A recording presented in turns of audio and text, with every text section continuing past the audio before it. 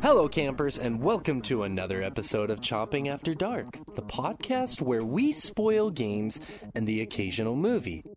Gather around the campfire because this time we're leaving the safety of the campgrounds and entering the Mother Lobe. That's right, Junior Psychonauts. We're here to spoil Double Fine's Psychonauts 2. Let me introduce you to the crew joining on the discussion in this episode. Please welcome to the show, Mr. Rich Meister, the writer of today's script. I'm just happy to be here doing this for the first time. I am too. You know, we prepared long and hard for this, and I'm glad that the fruits of our labor will not go unnoticed.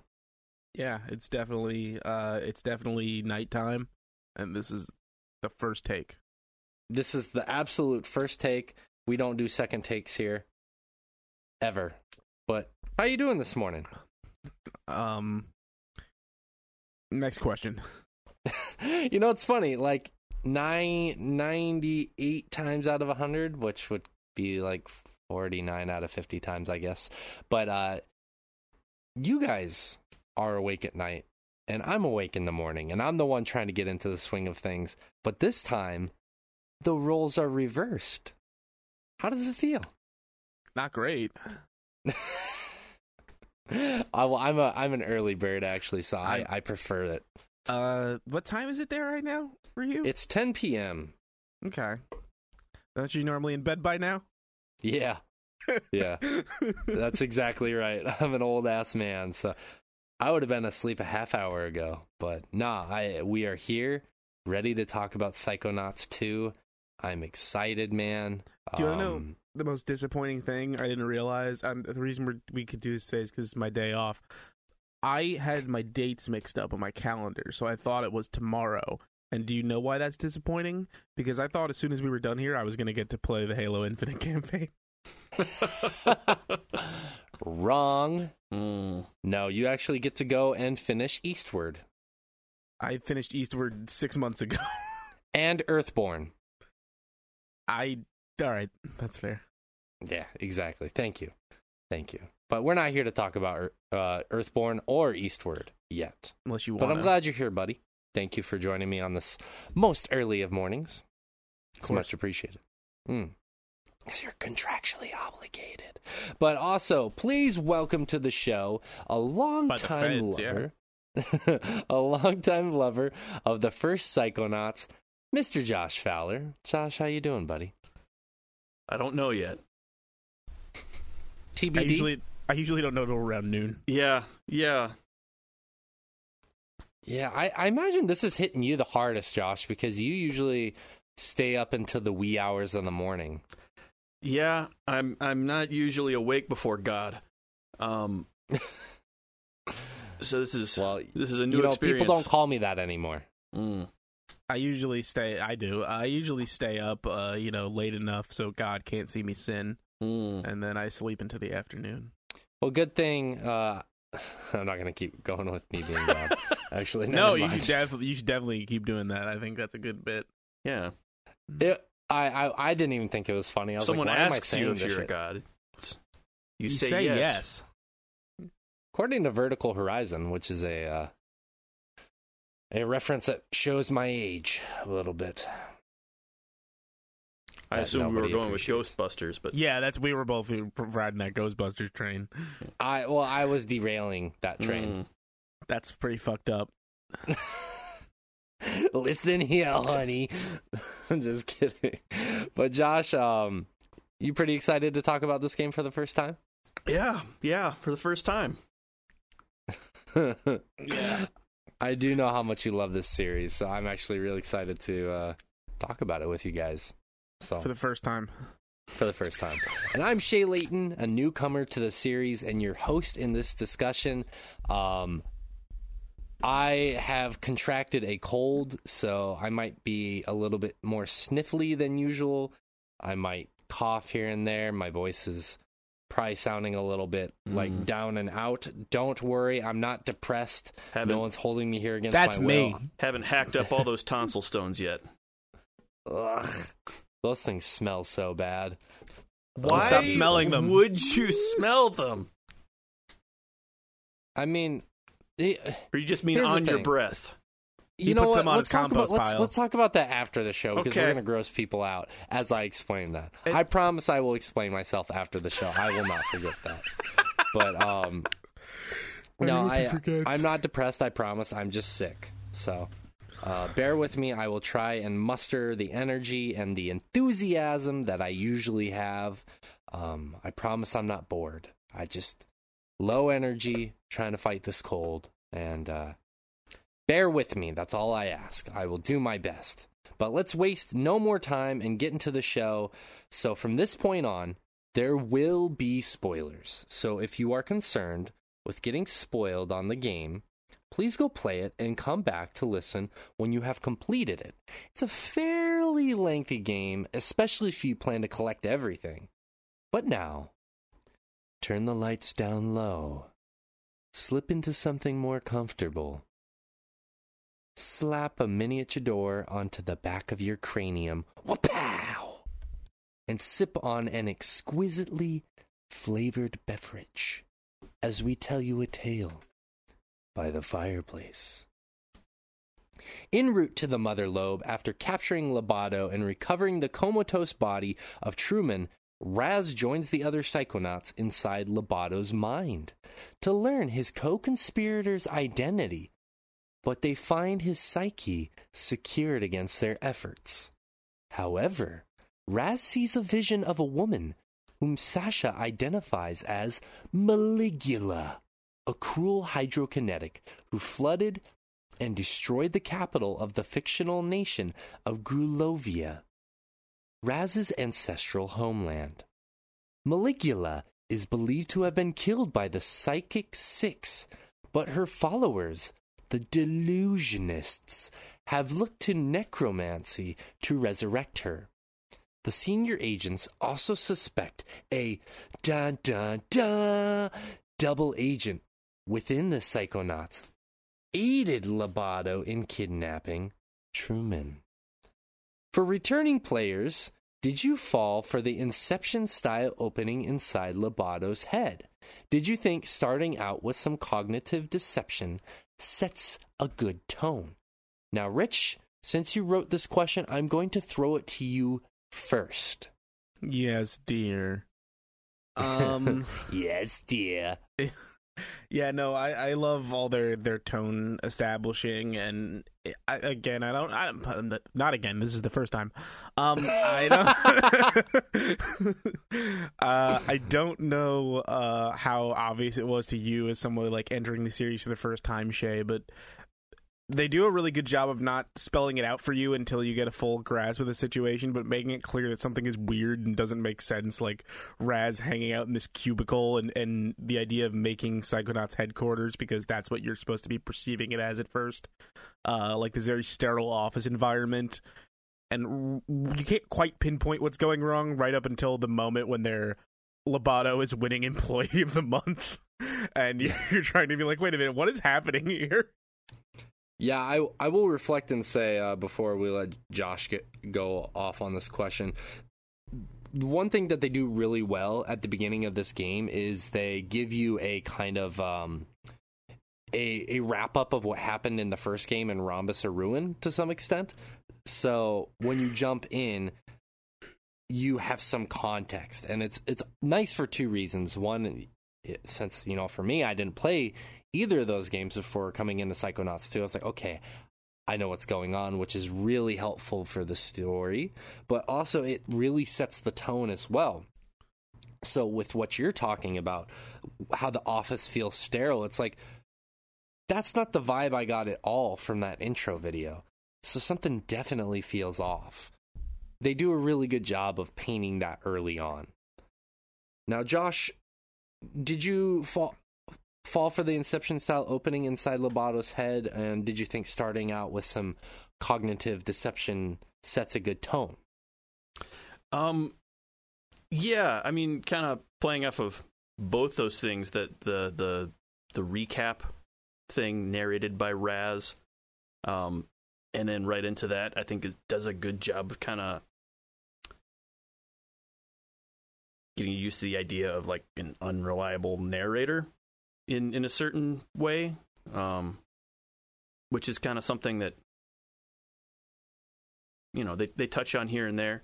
Not even necessarily unreliable so much as like, you know, doesn't have the whole picture or something like that, which is something they play not deliberately with. Misleading. Yes. Like, I mean, for example, in both games, if Raz sees something that, you know, you as a player wouldn't recognize at first, he'll often, you know, kind of pipe up with, "Oh, I read about this in Psychic Tales number 85," because he's learned about a lot of this from comic books. Because he's a fucking dork. Yeah, as a kid, which is pretty great to A, give you context, and B, have you also know that it's from a comic book. It's you know, take it with a grain of salt. But yeah, having the office scene, which is something as a longtime fan you've wanted to see for such a long time. Like, oh, what is the headquarters actually like? And then showing up there and it's all a bunch of cubicles and you know, gray offices. It's like, oh no, this can't be it. Yeah. Yeah. Yeah, and they did, I think, a great job of having that kind of, you know, be a shock to you as well, and then having it, you know, start to fall apart. Just pull the rug out from under you. Yeah, was really cool. Yeah, and I also like the, you know, to kind of go off or add to that rather, is that I think by them doing that at the beginning of the game, Double Fine doing that it establishes the twists that come later, and not that it establishes them, but the possibility that they could happen. It establishes that the story is not going to be easy necessarily to digest. There are going to be twists and turns, and it's better that we prepare you early on for that. That way, when they do come, even if they surprise you, you're going to be somewhat expecting that they can happen. That way it's not completely out of left field, if that makes sense. Yeah. I think so. You make sense. Yeah. Well, let's jump into the next section. At the Mother Lobe, Hollis assigns Raz to work as an intern in the mailroom under Nick. Raz finds Nick's brainless body and a key to a room at the Lady Luctopus casino. Raz enters Hollis's mind to convince her that sending the interns on the mission would be a good idea. However, once there, Raz's manipulation brings out Hollis's latent gambling addiction, and Raz is forced to undo this to get the mission back on track. Inside the room, Raz finds evidence of the delusionists as well as a slip of paper indicting Lily as the double agent, which he keeps to himself. So Josh, while most of the campers from the original are ditched in this sequel, save for Raz and Lily, the new interns are pretty interesting. Did anyone, and Josh, I'm throwing it to you first, have a standout favorite intern? It's so hard to not say. Well, like we talked about last time. Every single time we do, yeah. You mean the first time? Yes, exactly. It's so hard not to say that every single time we do one of these. It actually kind of goes well with this game as far as anyway. I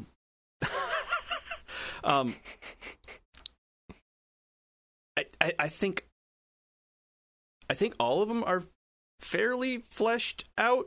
Some of them I kind of wanted more from, but I think the standout is Sam.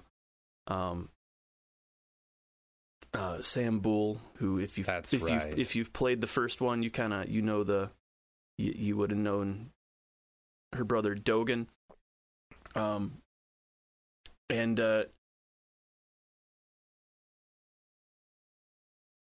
just seeing her be kind of another take on that, talking to animals and what all that would entail, from personality, is really good. Her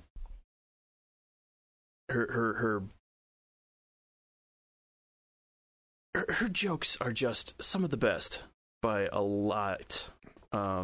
It's just really, really great character on their own, but they're just hilarious as well. I mean, all the characters, all the new interns are pretty awesome, but I love Sam so much for so many reasons. And one of my favorite memories from this game is when they're on this mission that I was just talking about, and Raz is sliding down this big ramp to try and jump to the next part of the casino to help finish the mission. And each one of the new interns are using their special ability to help Raz. And it comes to Sam, and Raz is like, "What are you doing?" And Sam was like, "The power of whales," and just a giant whale just drops out of nowhere onto the ramp, and Raz lands right in the blowhole, and the whale shoots Raz after being surprised that someone entered it. And I said that very sexually on purpose, just so you know. Someone came in the back door. That moment was probably one of my favorite moments in the game, but other moments, such as when you go to the abandoned diner outside of the Psychonauts headquarters, and she's there talking to the animals and having conversations with them, or the time when Raz meets her in the headquarters and she's tapping on the glass of one of the aquariums, and Raz is like, "I'm pretty sure you're specifically not supposed to do that." And she's like, "Actually, no, it's really good for them. You see, because they're so," paraphrasing here, "they're so sedentary in their aquariums that by tapping on the glass, that gets their heart rate moving and keeps them energetic and fresh." And then it pans to the fish who are violently shaking and afraid. Just some expert writing, and her character is a benefactor of that. And it's also worth noting, and Josh can probably more so attest to this, like, she is an interesting take on that whole thing they established with Dogen in the first game, but she's not just a retread of Dogen. It's not just female Dogen. She's her own character, and she's great. Yeah, she's not the only Boole you meet in this game, and it's neat because they're kind of their family trait is that they can talk to animals.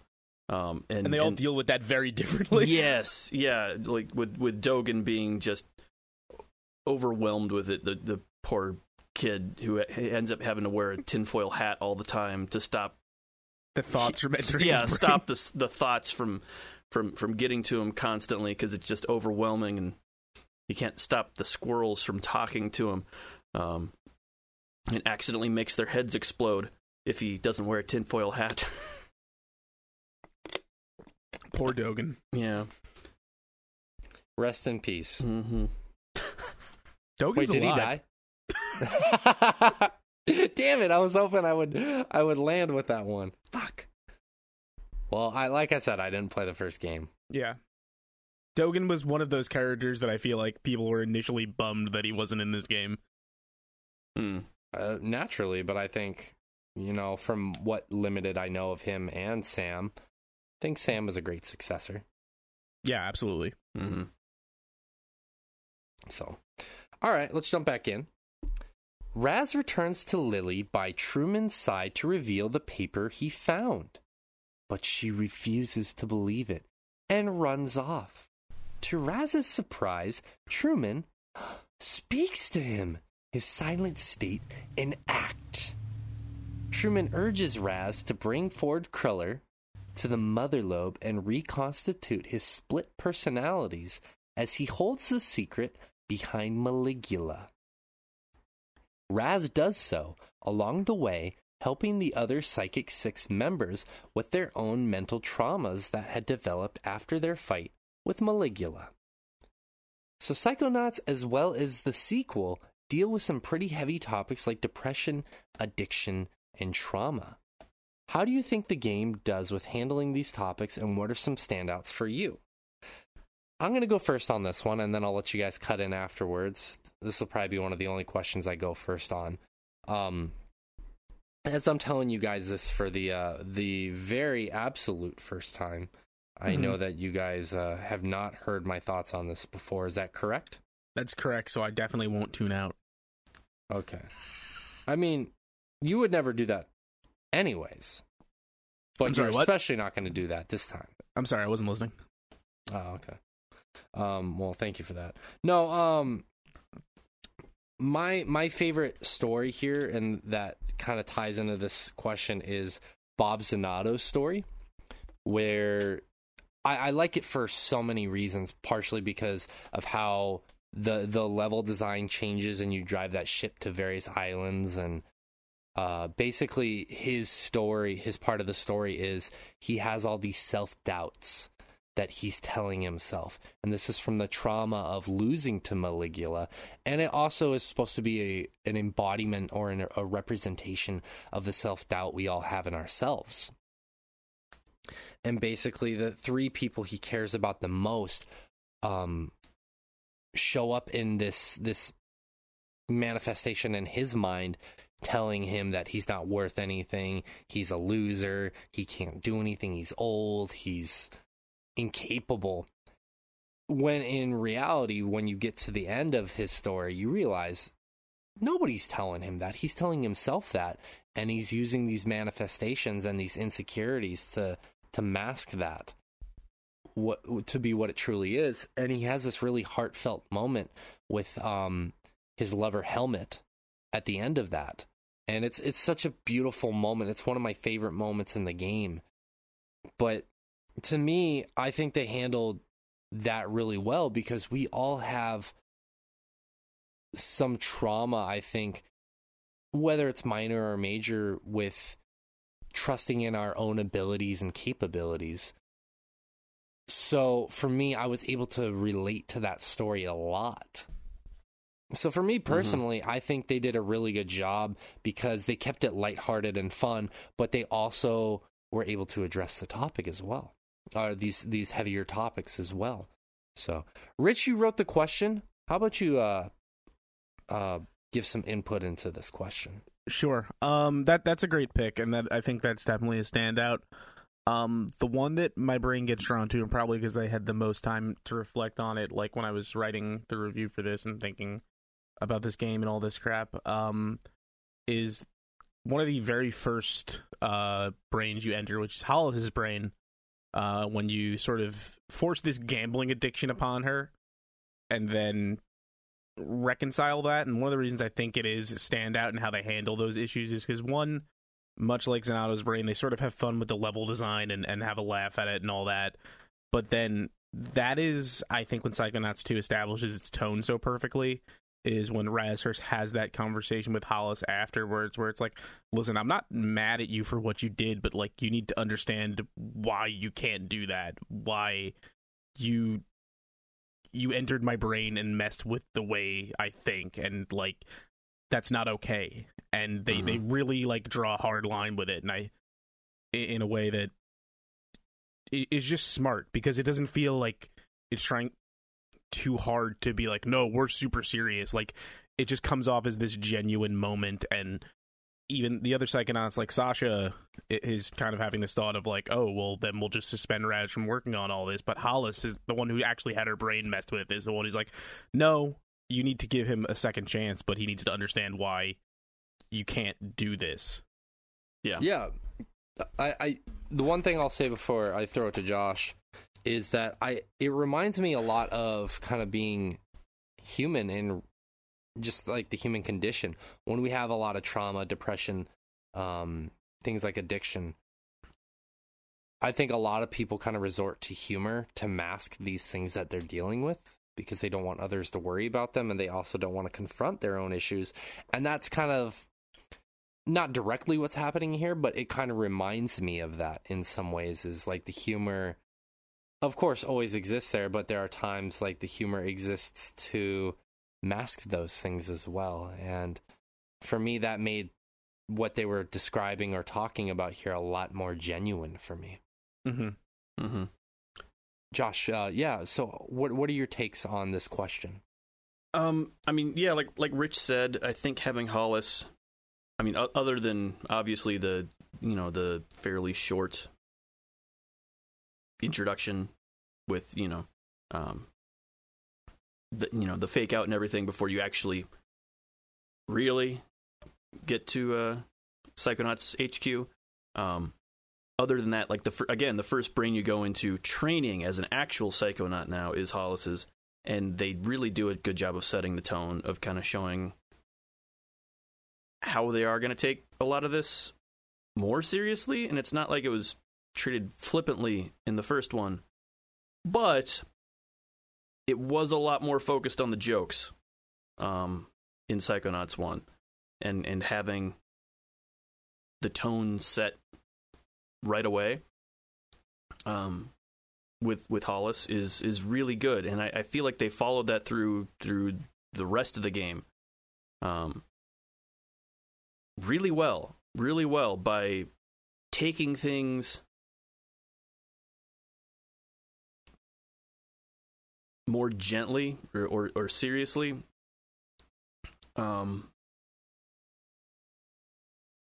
still having a lot of fun with it. Not a lot of people kind of assume you need to completely it's stuff you can't joke about, and kind of like you said, a lot of times the humor is something that helps you deal with a lot of these issues, and I think it's good to see that. Not that that's the only way to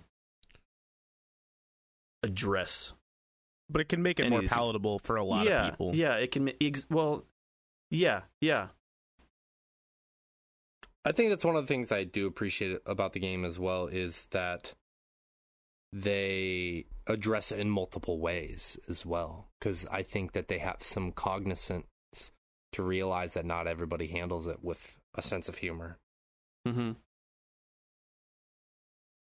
So, before we continue on with the story, we just have a few quick announcements. If this is your first time here, welcome to the show. I know that everyone in the world asks this question, but if you could please subscribe to the show, it really will help us a lot.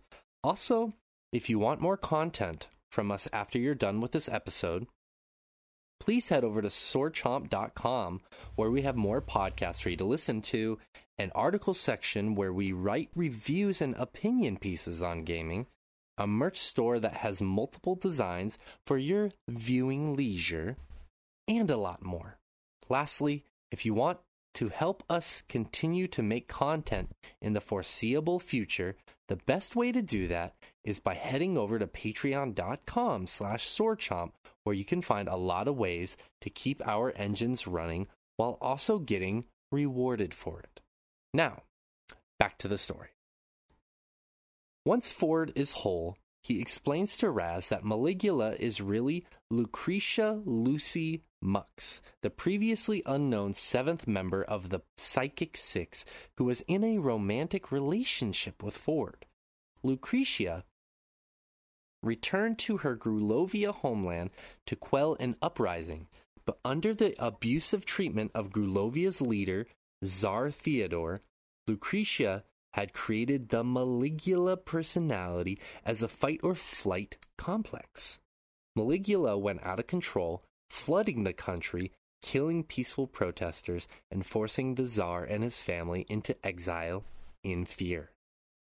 The Psychic Six defeated Maligula, but instead of killing her, Ford secretly used one of Otto's inventions, the Astrolabe, to alter Lucretia's mind to bury the Maligula personality deep inside her and to make Lucretia believe she was Marona Aquato, Rasputin's grandmother, her sister who had died in the flooding.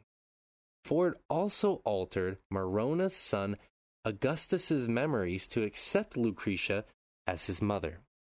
Finally, Ford splits his own mind with the astrolabe to hide this secret and forget about Lucretia. Raz, horrified by the revelation, wants to warn his family, but Ford warns that this might unleash Maligula. So, Nona is Maligula, Maligula is Nona, Finkel is Einhorn, the big reveal. Did this one take you guys by surprise, or did you see it coming? Rich? I think the actual reveal it's telegraphed in some ways, but it's hidden pretty well. So it did. I wasn't quite expecting it to go the way it goes, but I think it's interesting, if a little bit convoluted at times, that it does. It's satisfying because it answers about 1 million questions from the first one in terms of Raz's family curse that the Aquatos will all die in water, and their aversion to psychics, which I didn't put it together until, like, as I was wrapping this game up and doing the review and all that I'm like, oh, wait, yeah, like, the real Lucy would have been the actual, like, psychic in the Rasputin family circus. Like, there was connective tissue to all of this, like, and in a kind of interesting way. Mm-hmm. Yeah, absolutely. Josh?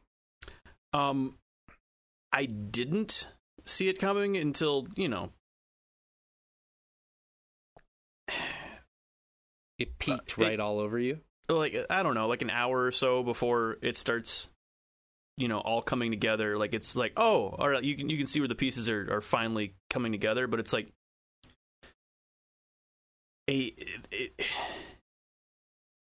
it's really hidden in plain sight in a lot of ways.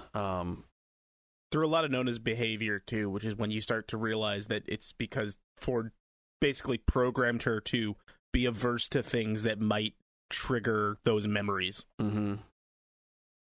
Yeah, I like the reveal, too, where they're like, it's Nona, and she's like, huh? What? she's like, no idea what's going on. That doesn't make any sense. Mm-hmm. Like, she doesn't even, like, it's so much so that she doesn't even care. She's like, yeah, whatever. She's still just doing her own thing. She's like, Raz, you remember not to go near the water, right, dear? Mm-hmm. Yeah. The comedic timing of it is really good. Yeah. That's what's so good about this fucking game, man, is the humor is just on point all the time. Mm-hmm. And even during these big reveals, they land it so well because of the humor. Yeah, so. Absolutely. I didn't see it coming at all, to be honest with you. Like, there are hints of it, but no, I didn't know it was going to be her. I thought that it was, who's the second in command? I forgot her name all of a sudden. The tall woman who has Hollis? the addiction. Hollis. Yeah. I thought it was Hollis for the longest time. Also, to be fair, Shay, what probably gives Josh and I a little bit more insight to it is you were probably expecting less than us because you had not played the first game. Like, basically, it's been 15 years. There's no way they aren't going to give us answers about the stuff with Raz's family. So tying it into the bigger plot makes sense. That makes sense, yeah. That makes a lot more sense. So, yeah, for me, I didn't have quite that level of context, so yeah.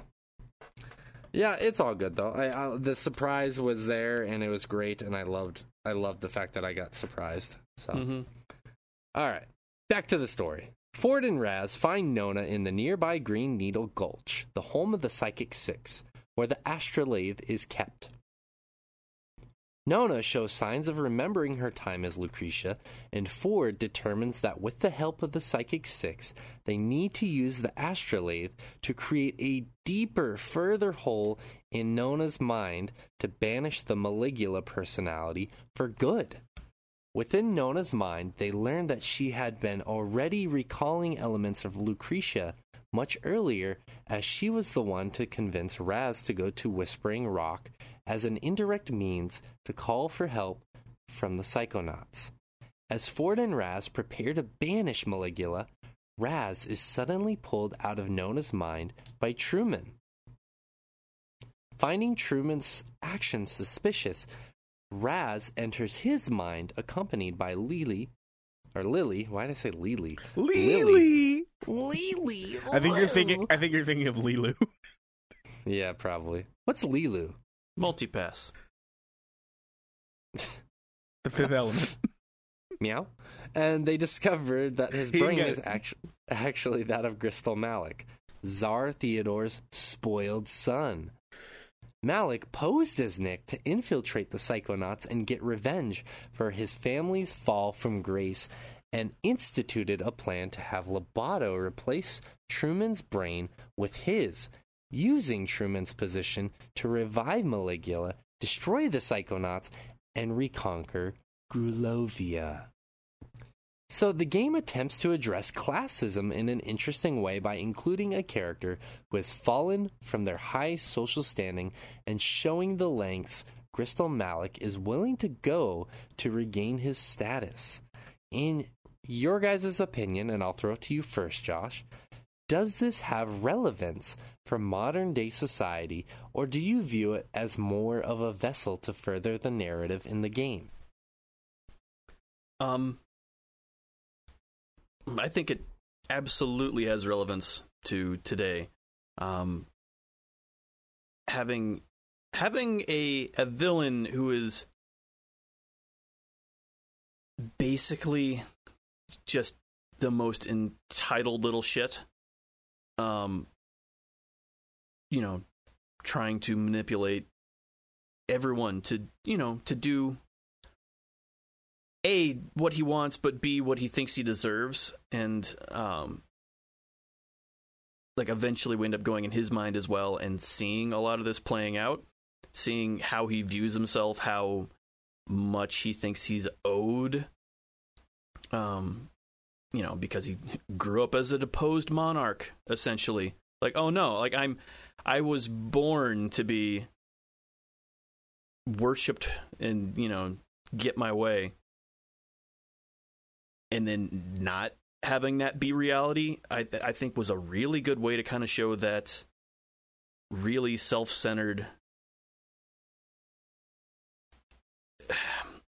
authoritarian bent that sadly is eating most of the world right now. Hooray! And I think they do a really good job of kind of explaining a lot of that without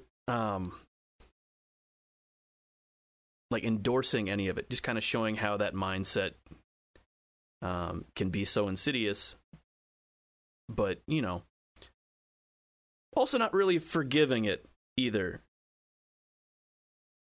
Right, yeah. Rich, do you have anything you want to add, or a different way you want to analyze that question? I think my take is similar. There's nothing more relatable in the year of our Lord 2021 than out-of-touch rich person doesn't understand anything. But they make... By the way, God, this is the first time I'm saying this and not the second. But, I felt like such an asshole for not realizing that they're, immediately dismissing Nick as a character of interest despite everything going on. The man's name is Nick John Smith. Yeah, He pulled a fake name out of a hat. Uh-huh. As I'm now saying for the first time, yeah, I didn't even think about that name when it happened. No. I was just like, that's a weird name, but okay, whatever. That's funny. Moving on. Mm-hmm. Yeah, exactly. But yeah, no, he's such an, just out of touch asshole, unlikable at every turn. Even despite quote unquote terrible things happening for him, he's impossible to sympathize with because he's such an insufferable prick. Mm-hmm.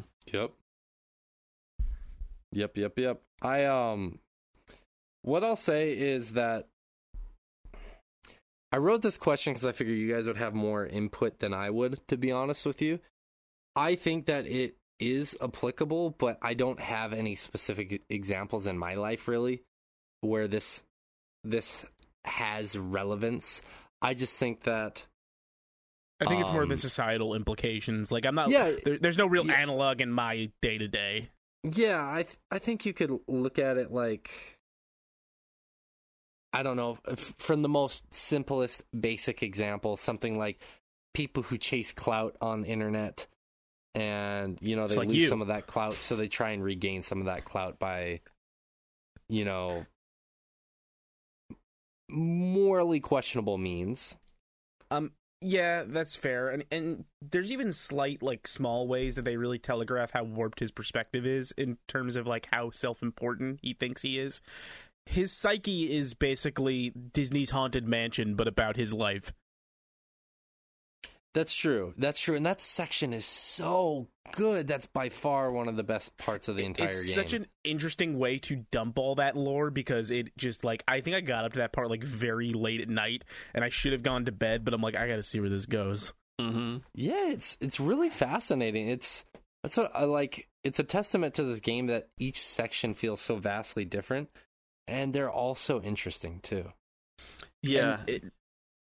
And also, it's pulling back that curtain on, like, as you're learning more and more, you're like, this is the guy Lobato was so afraid of? Well, what's kind of crazy is they introduce this new character so late into the game, but he feels completely viable as well. And I because think he's been there pulling the strings the whole time. I mean, yes, but you don't really know it. You know what I mean? Yeah. So, like, the introduction actually happens at about this moment. But what's fascinating to me is that I think that also in part speaks to the original question as well, because it's so easy to manipulate and deceive public.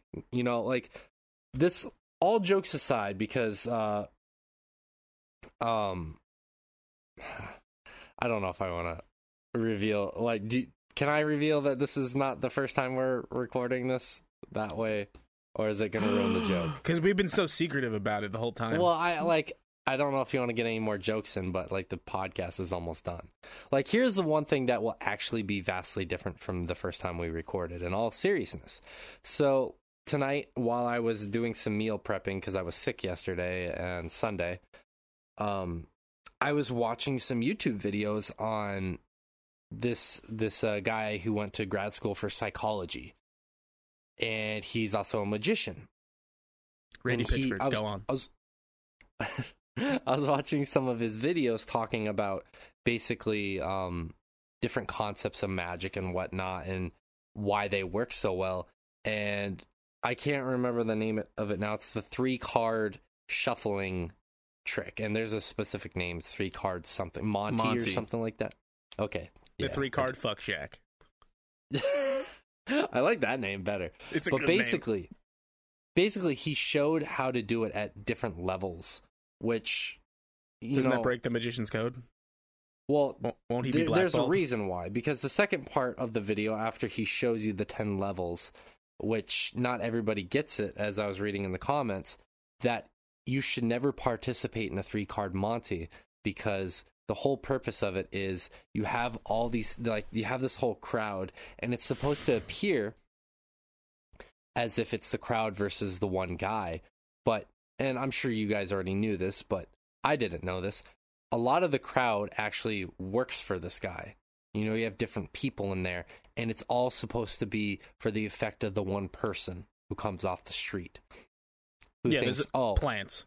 Right, exactly.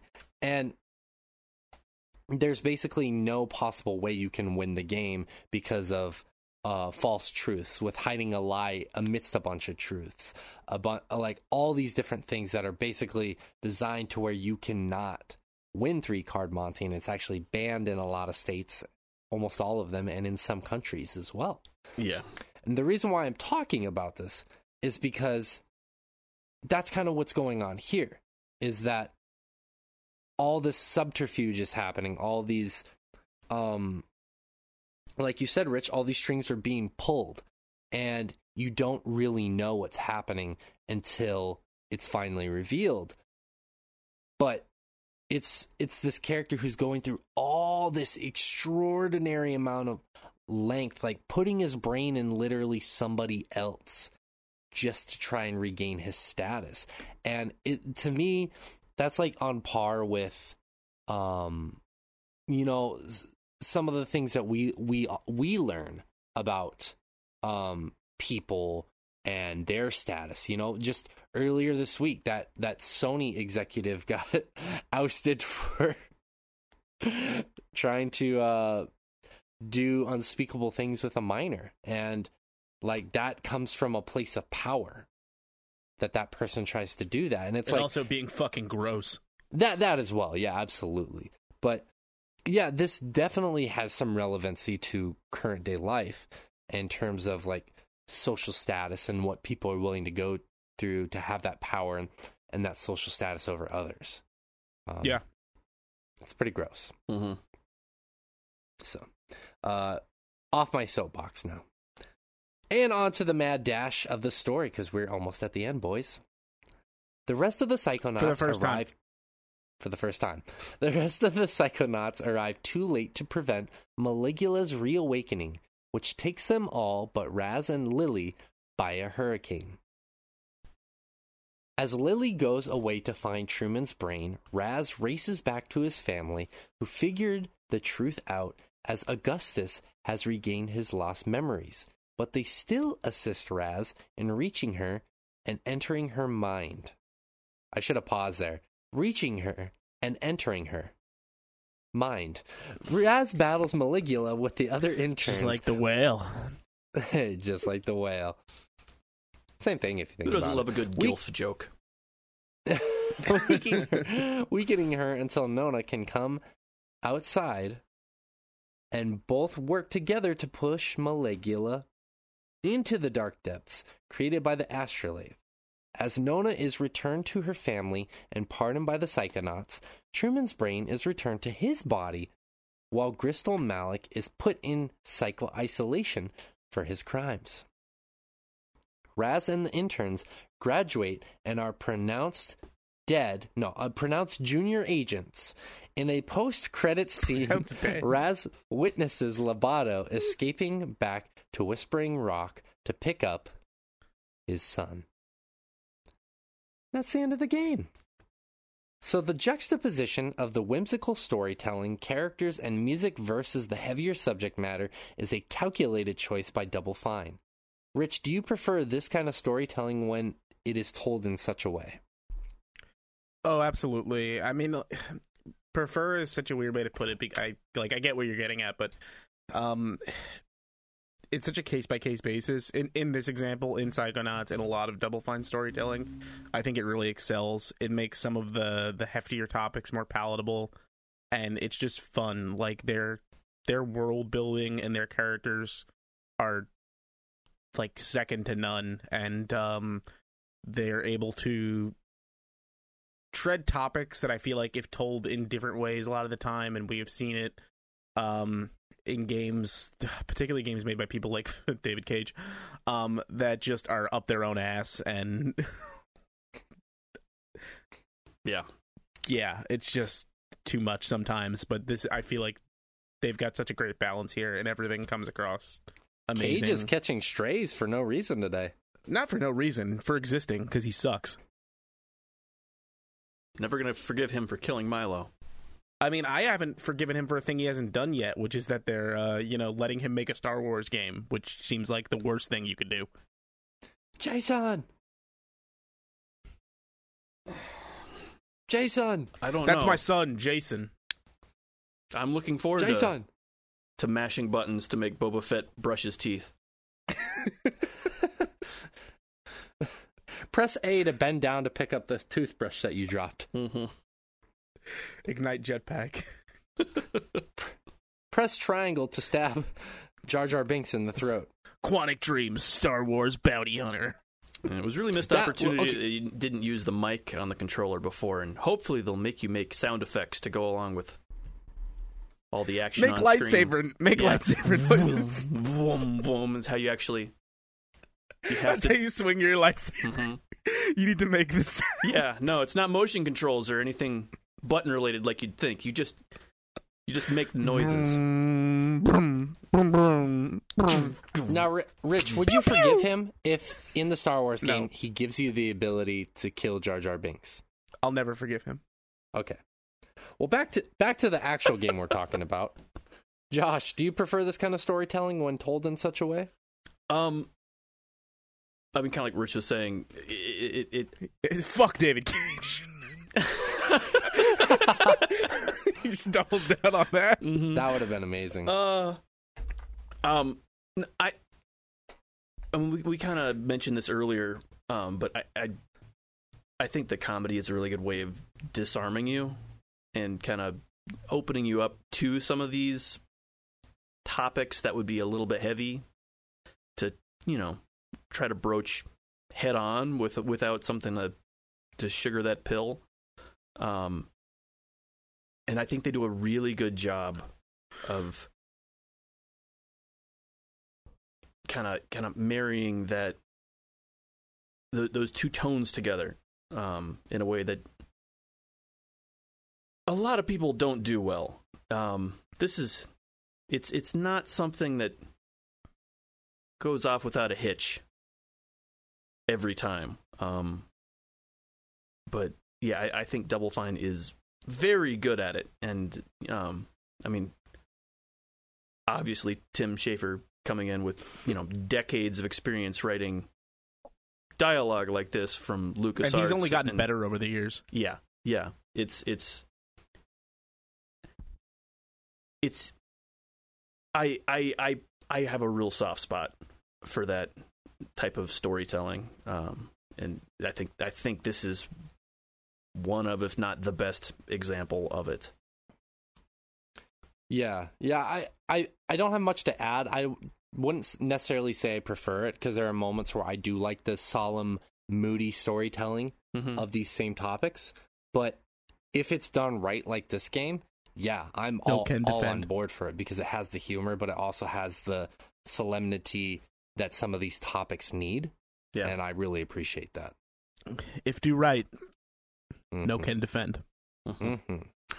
So this question is more for you guys. Does it outdo the original? Is this the rare universally better sequel? Rich. I think yeah. The one thing I always will give the original is I feel like there is some truly outstanding, and this is less about the story, because I do think the story stuff is handled universally better across the board here. Like, the one up I'll always give the first one is I feel like there's some universally exceptional level design in the first one, whereas this one just has some across the board, like, consistently better stuff. But as much as I love the first game and will always love that first game, I do think there is, like, that studio's only grown in the time since the first one, and the storytelling is universally better. And that's not me saying the first one is bad. This is just an improvement on something that was already pretty great. That's fair. Yeah. Josh, how do you feel about that? Yes. I think, kind of like we're just saying, the story is handled with more care in this one, which again, it's one of those things, a lot of times when you're comparing things, everyone's like, oh man, I can't believe you'd say that about whatever you're, comparing unfavorably. But this is still like a matter of, both these things are top great. tier. This one's just an improvement. Yes. The kind of like Rich was saying, a lot of the level design in the first one was really cool, because it was much more physicsy and weird and experimental at the time, which led to some higher highs and some lower lows as far as the level design went. This plays it a little safer. Yeah, you could do some insane stuff with the movement in the first game, which, as someone who's played it dozens of times at this point, like, I knew how to do skips and all these crazy things with the physics, and I immediately got into Psychonauts 2, and I'm trying to do the same sort of mechanics, and everything is much more locked down as far as making sure that jumps are consistent, and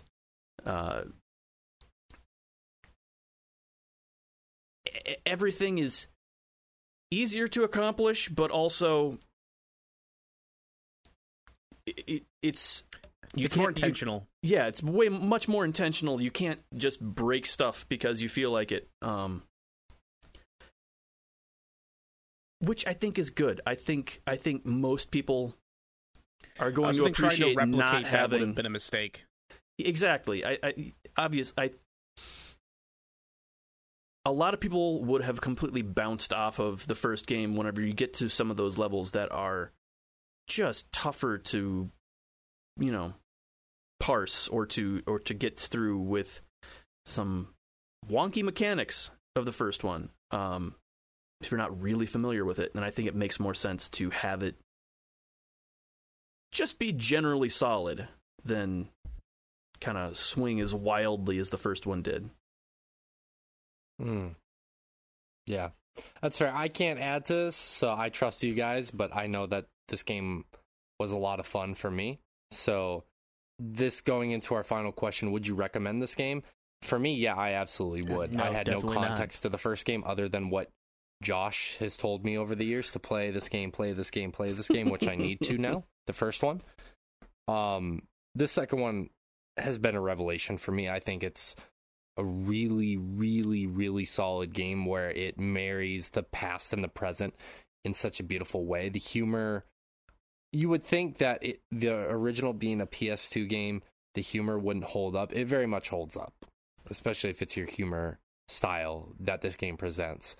And it has many different humor styles. The writing in this is superb, both story and character. The music is awesome, as you will hear in our Game of the Year show. If you haven't already listened to it yet, we talked about the music a lot. Mm-hmm. It's just an all-around really good game. And the fact that it's on Game Pass as of right now still, and if you have Game Pass, that means you can play it for the low price of the membership that you already pay. So yeah, it's an Xbox-owned studio, so it's going to be there. Yeah, exactly. So this game is phenomenal. Had so much fun with it, way more than I expected to. Can't recommend it enough. So, Rich, would you recommend Psychonauts 2? Oh yeah, it's one of the best games of the year. Thank you. And Josh, no, I'm just kidding. Yeah, no, that's it. I think you covered it. I was totally kidding. If you want to say more, please. Yeah, well, fuck you. No, yeah, no, honey. That's really it. Exceptional game. I don't really have much to add. Definitely worth your time. Cool. Josh? Absolutely. I think there's a lot of times narrative games end up feeling distinct from a fun game, and this is both. Games aren't fun. It's something that you can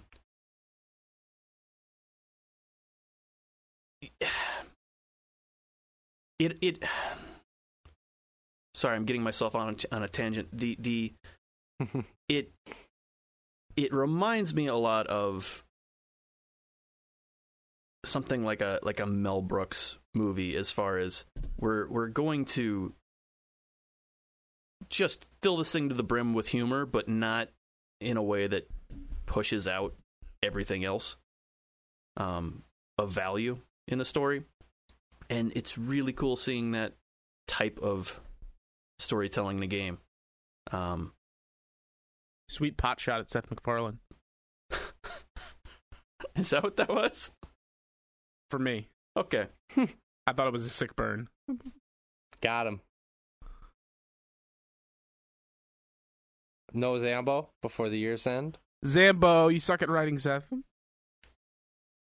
I don't know. The Orville's pretty good. I don't know what that is. You mean like the popcorn? It's delicious. It's pretty good. I like the lightly buttered one. You know, Josh, if just once in a while you would show that same ability to try and cover up for a shitty joke for Rich, like you, or for me, like you do for Rich, world would be a little bit better, because that was a fucking shitty joke. For you, maybe. And you covered for him. And I'm very flabbergasted. Really? It's Orville Redenbacher. He's a popcorn man. You've never covered for me like that, ever. Wow. That's not true. That's not true. That's not true. It's late and my feelings are hurt right now. Get your story straight. Fuck.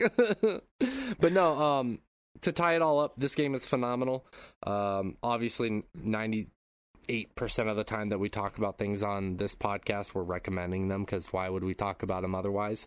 But it's good to know if, like, you know, yeah, maybe we recommend it, but wait for a sale or something like that. Nah.